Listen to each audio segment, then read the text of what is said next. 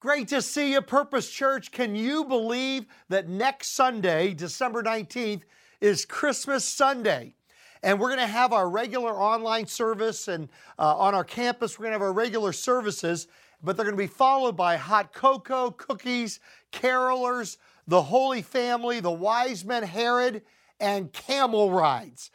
You've heard me say this before, but people pay large amounts of money to go halfway around the world for a camel ride. But next Sunday, you or your children or your grandchildren can ride a camel right here on our campus for just a small donation.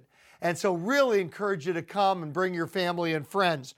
And then our candlelight Christmas Eve services are going to be at 3 p.m. in the gym, 5 p.m. under the tent, and then 7 p.m. back in the gym. And so I want to ask you the question, who are you inviting? Who is it that you're praying about that you're going to invite to either Christmas Sunday, next Sunday, or to one of our Christmas Eve services? And I always make that promise that if you invite your family and your friends either to Christmas Sunday or to our Christmas Eve services, I will share Jesus with them. And then finally, I'd like to ask you to keep praying for our worship center renovations. Just like last Sunday, I've got one piece of bad news and two pieces of good news to share with you. The bad news is that earlier this week, we ran into some fire suppression details this week that will probably delay our permitting process.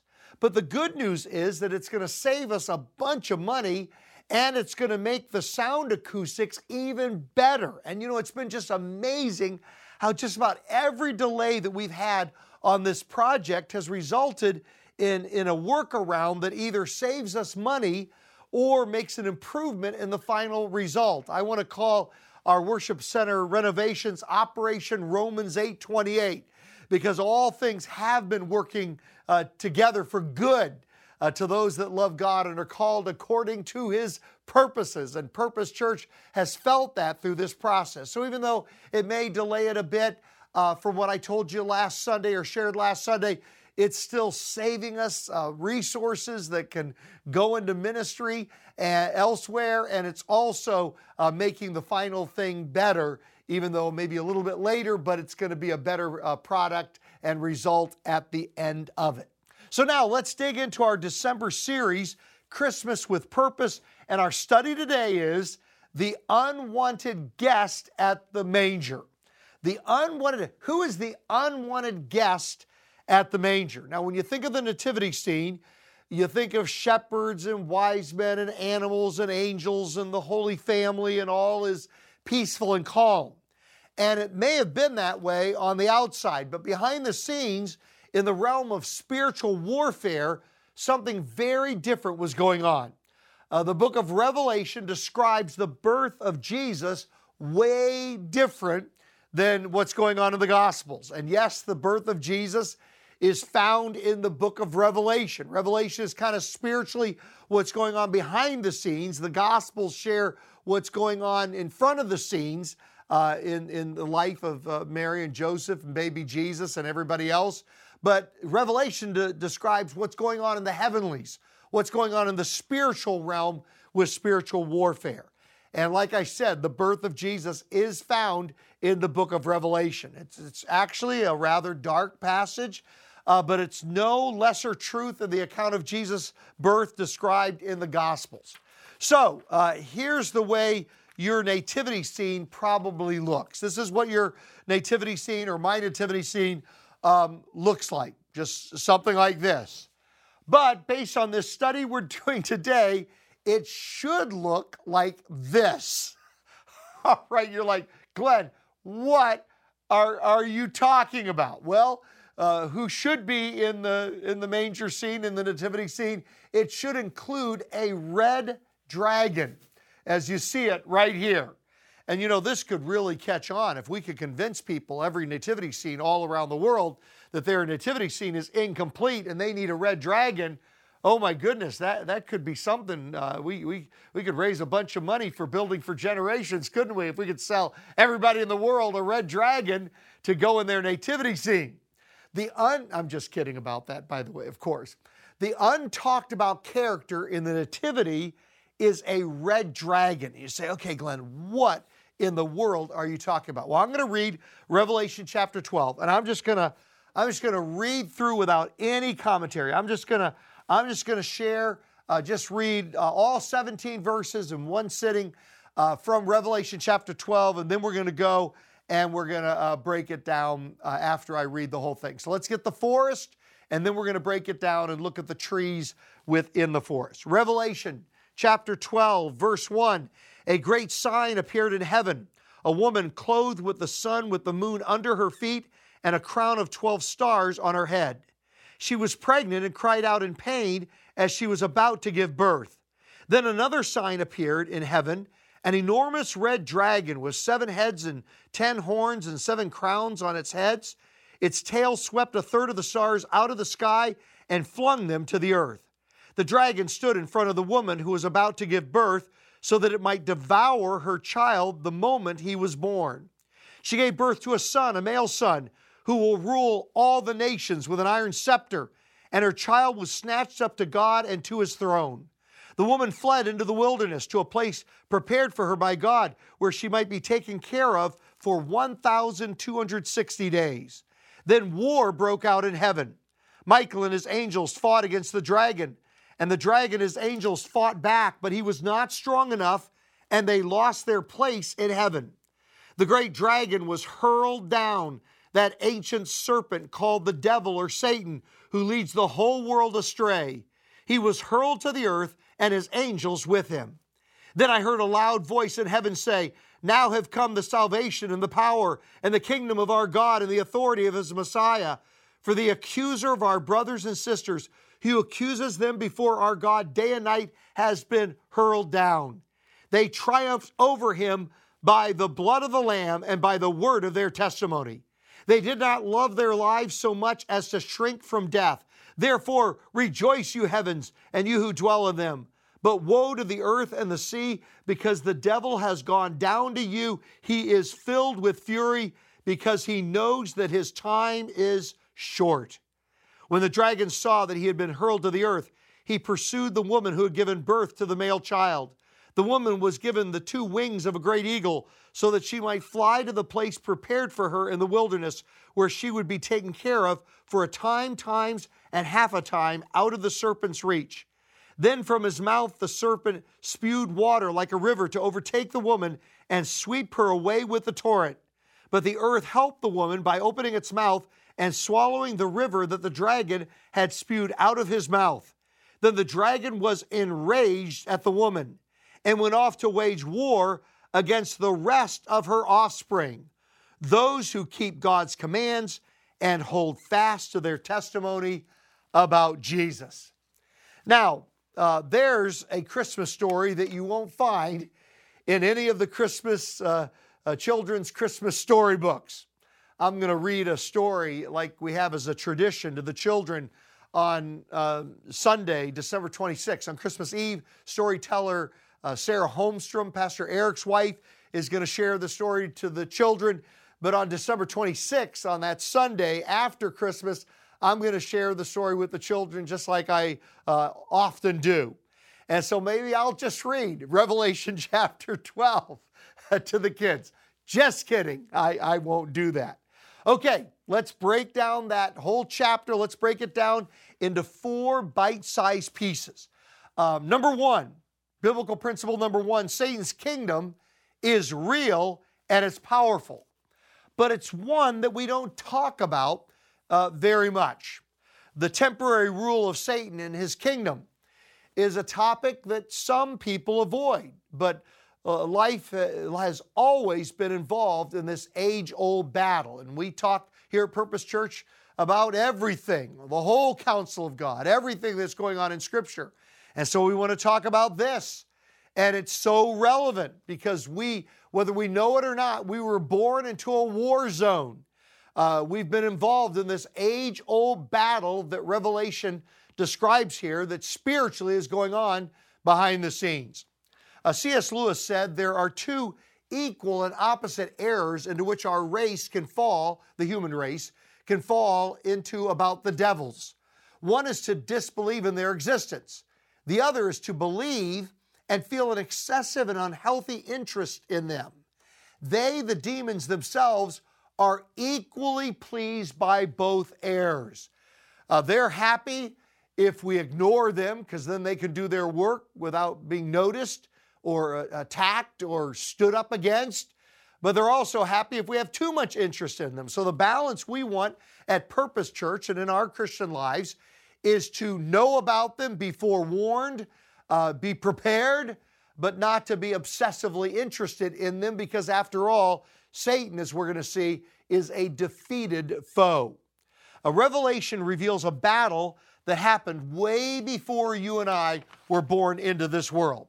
We were born into a war zone, a battle between two kingdoms, the kingdom of God and the kingdom of a jealous enemy, a jealous foe, who's always wanted to be the God of the universe, but is not and can't be. Now, how did this battle begin? Well, it began at the beginning of time, a long time ago.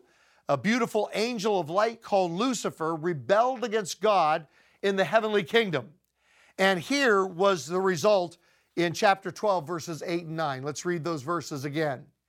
But he, Satan, Lucifer, was not strong enough. And they, the demons that followed Lucifer, the demons that followed him, the other angels that followed him, they lost their place in heaven. The great dragon, that's Satan, was hurled down, that ancient serpent called the devil or Satan, who leads the whole world astray. He was hurled to the earth and his angels with him. Now, guess who lives in a place called planet Earth? We do. And he was hurled down to the earth. And so the story of humanity only makes sense in the light of this story. Everything that's going on in the world, all the chaos, all the hurt, all the brokenness, it just makes sense in light of this story. And people sense that. They somehow sense it. Do you know that I saw a poll where more Americans believe in Satan than believe in God? Almost all believe in God, but even more in our country believe in Satan. When they see everything that's going on, they believe there has got to be a Satan. We are in a war zone. Jesus said in Luke 10, verse 18, I saw Satan fall like lightning from heaven. Now, before he fell, before he rebelled, his name was Lucifer, which means angel of light. But after he was hurled from heaven, he now has the name of Satan, which means adversary of God. Now, these two kingdoms couldn't be more different. One is the kingdom of God. One's the kingdom of heaven, of light, of life. The other is the kingdom of Satan. It's a kingdom of this earth, of darkness and of death. One is of eternal life, and the other is of an eternal righteous sentence for rebelling against a holy and a perfect God who's made everything that's good for us, and yet they rebelled against it. And when we realize that where we live is the devil's playground, it just makes a lot of sense about our suffering, doesn't it? Doesn't a lot of stuff make sense when we see what's going on behind here in the book of Revelation? Say, for example, somebody is going crazy because they're just spinning around, being knocked around, spinning around in this life. And you tell that person that they're a sock in a washing machine. Just say, I want to tell you something. You are a sock in a washing machine. Now, it doesn't make their suffering go away. It doesn't make our suffering go away. But it does help them to make sense of what's going on. And it gives them hope that their situation is temporary, that the wash cycle will soon be over. And that's the way it is in this life. You tell somebody, we live in a war zone. Now, you can have joys along the way in a war zone. You can have some times of goodness and camaraderie in a war zone, but you're not shocked when suffering comes. If you realize you live in a war zone, you're not stunned or shocked or taken by surprise when suffering comes along. I often like to say we got to remember that we are on a battleship, not a cruise ship. We want Purpose Church not to be a cruise ship where it's all about our needs being met. We see ourselves as being on a battleship. We are organized. We are together. We are mobilized in order to reach people for Christ, to take spiritual territory for God, to expand the kingdom of God. And it's all about perspective. Imagine two people who are staying in a dingy hotel for a couple of nights. And the first guy thought he was going to a luxury, all-expense paid vacation, and he ends up in this dingy hotel. Now you can imagine what his attitude is going to be. But the second guy thought he was going to jail, and instead he's in this dingy hotel. And to him, this is an upgrade. The dingy hotel is way better than going to jail. But to the other one, expecting that they were going to a luxury, all-expense paid vacation, ends up in a dingy hotel, they're going to be disappointed. We suffer because before we lived here, Satan and his demons lived here. That's why we suffer. When we have that perspective, it's going to make us look more realistically at life. And yes, there will be joys, and yes, there will be wonderful times. And yet, we were not surprised when there are the hard times, when there's suffering, when there's brokenness. Now, here's the bad news. The bad news is that earth is for now, just for now, temporarily, the place where Satan has limited dominion. But here's the good news of Christmas. Jesus decided to come down and be born here on earth, and that changes everything. That changes everything.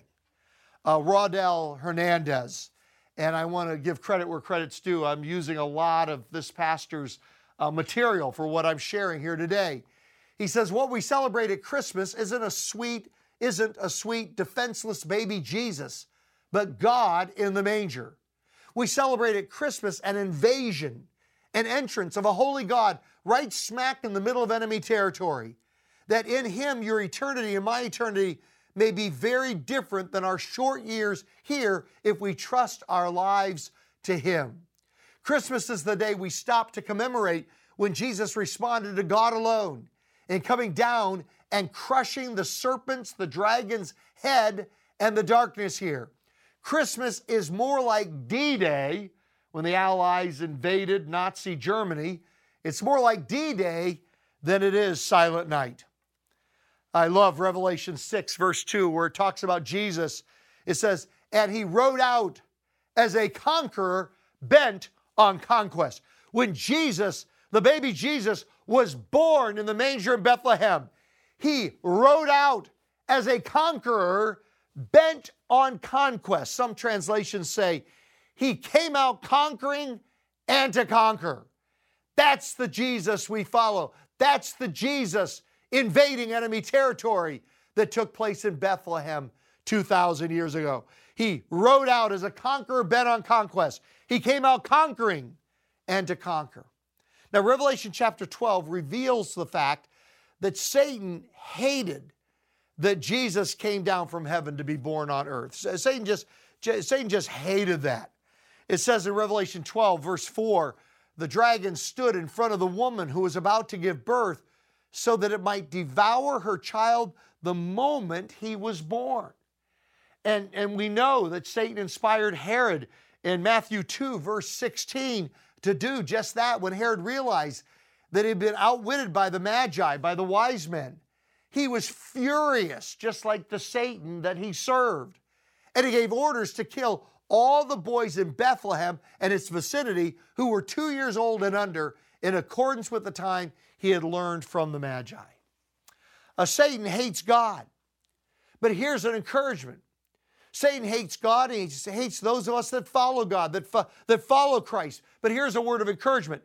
If Satan couldn't touch Jesus as a baby, if God protected Jesus, His Son, even as a baby, if Satan couldn't touch Jesus as a baby, isn't that enough for you and me to trust the Jesus who is now seated on His throne in heaven? If Satan couldn't touch Him when He was a baby, certainly He can't touch us that follow Jesus when Jesus is now not a baby in Bethlehem in the manger. He is seated at the right hand of the Father in heaven. We can trust him. He's going to protect us, and he can shield us from the devices of Satan. It says in Revelation 12, verse 3, then another sign appeared in heaven, an enormous red dragon with 7 heads and 10 horns and 7 crowns on its heads. And that leads us to the second principle here, the copycatness of Satan. Satan's kingdom is just a copycat kingdom. And we see that in verse 3 of Revelation 12. Satan is a counterfeit God wannabe. He's the opposite of God, but he pretends to be God. Paul writes in 2 Corinthians, he says, for Satan himself masquerades as an angel of light. He is a copycat. He wants to be God. He can't be God, so he is a copycat of God. It says in Revelation 12, verse 12, tells us why he's so angry. He's filled with fury because he knows that his time is short. Now, even a dragon, even a serpent that knows that his time is limited, his time is short, can still be dangerous if we get involved with him, if we open up our lives to him. I remember being with my dad once, and my dad and I were so different.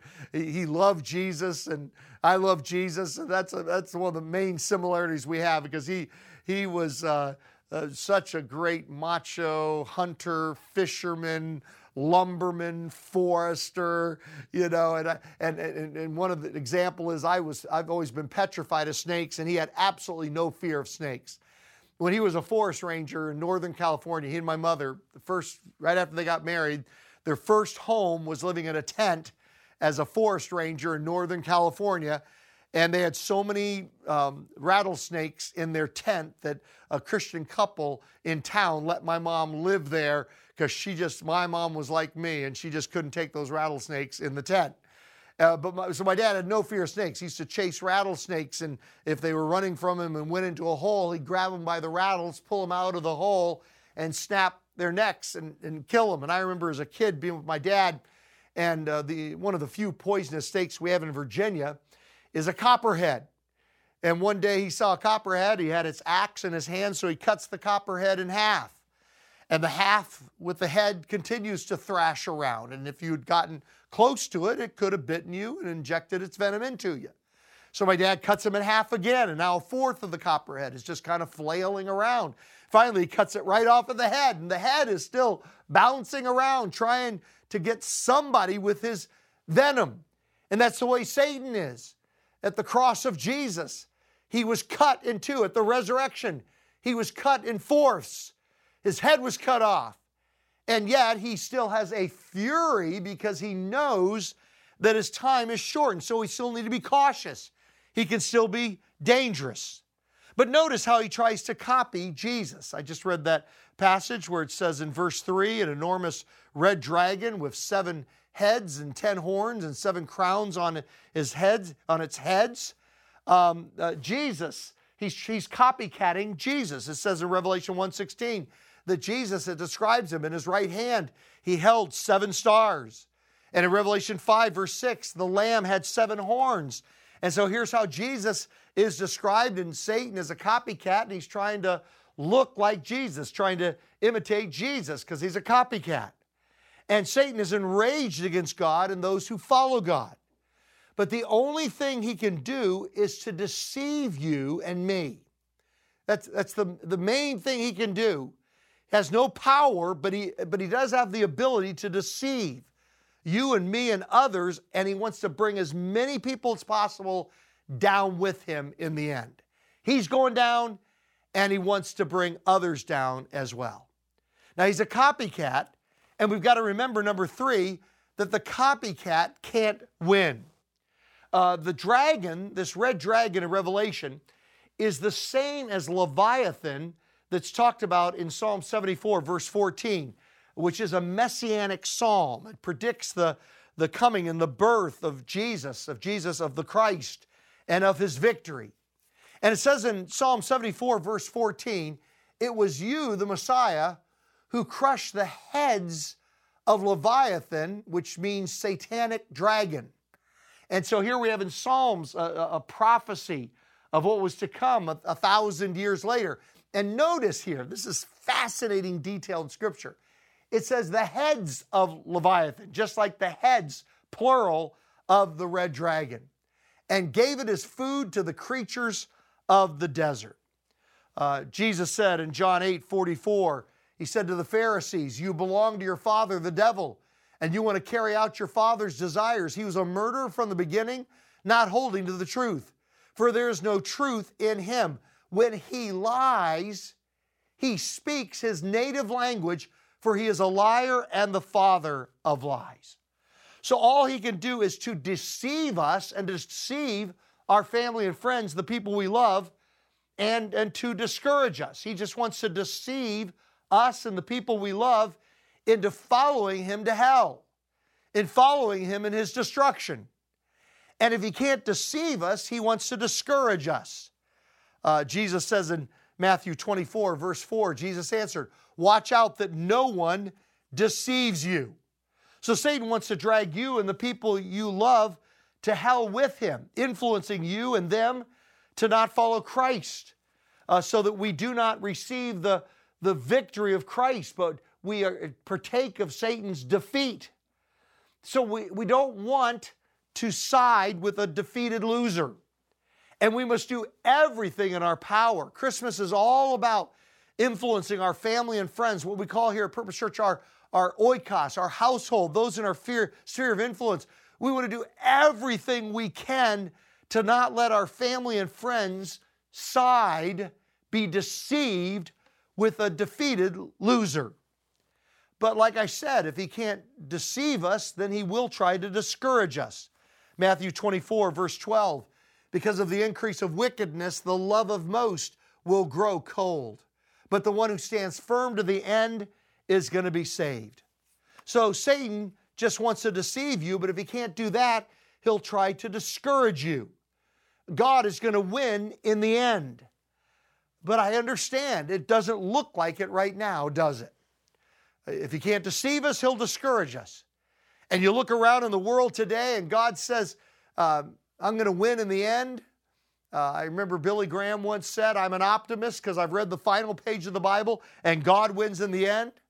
The Revelation version of the Christmas story says that God's going to win in the end, but you look around and you get discouraged. You say, sure doesn't look like it right now.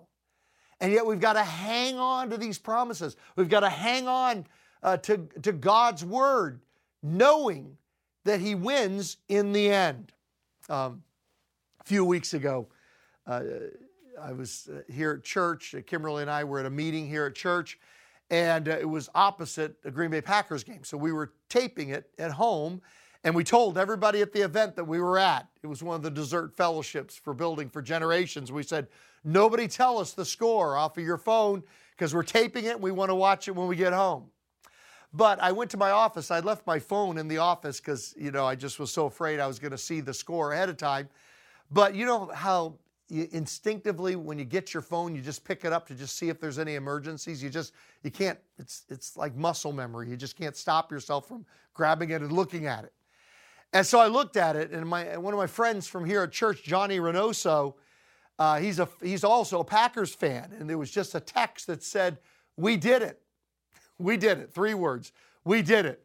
Now, I took that to mean that the Packers had won. And so I was sorry that I'd seen the result, but I was kind of happy at the same time knowing that they were going to win.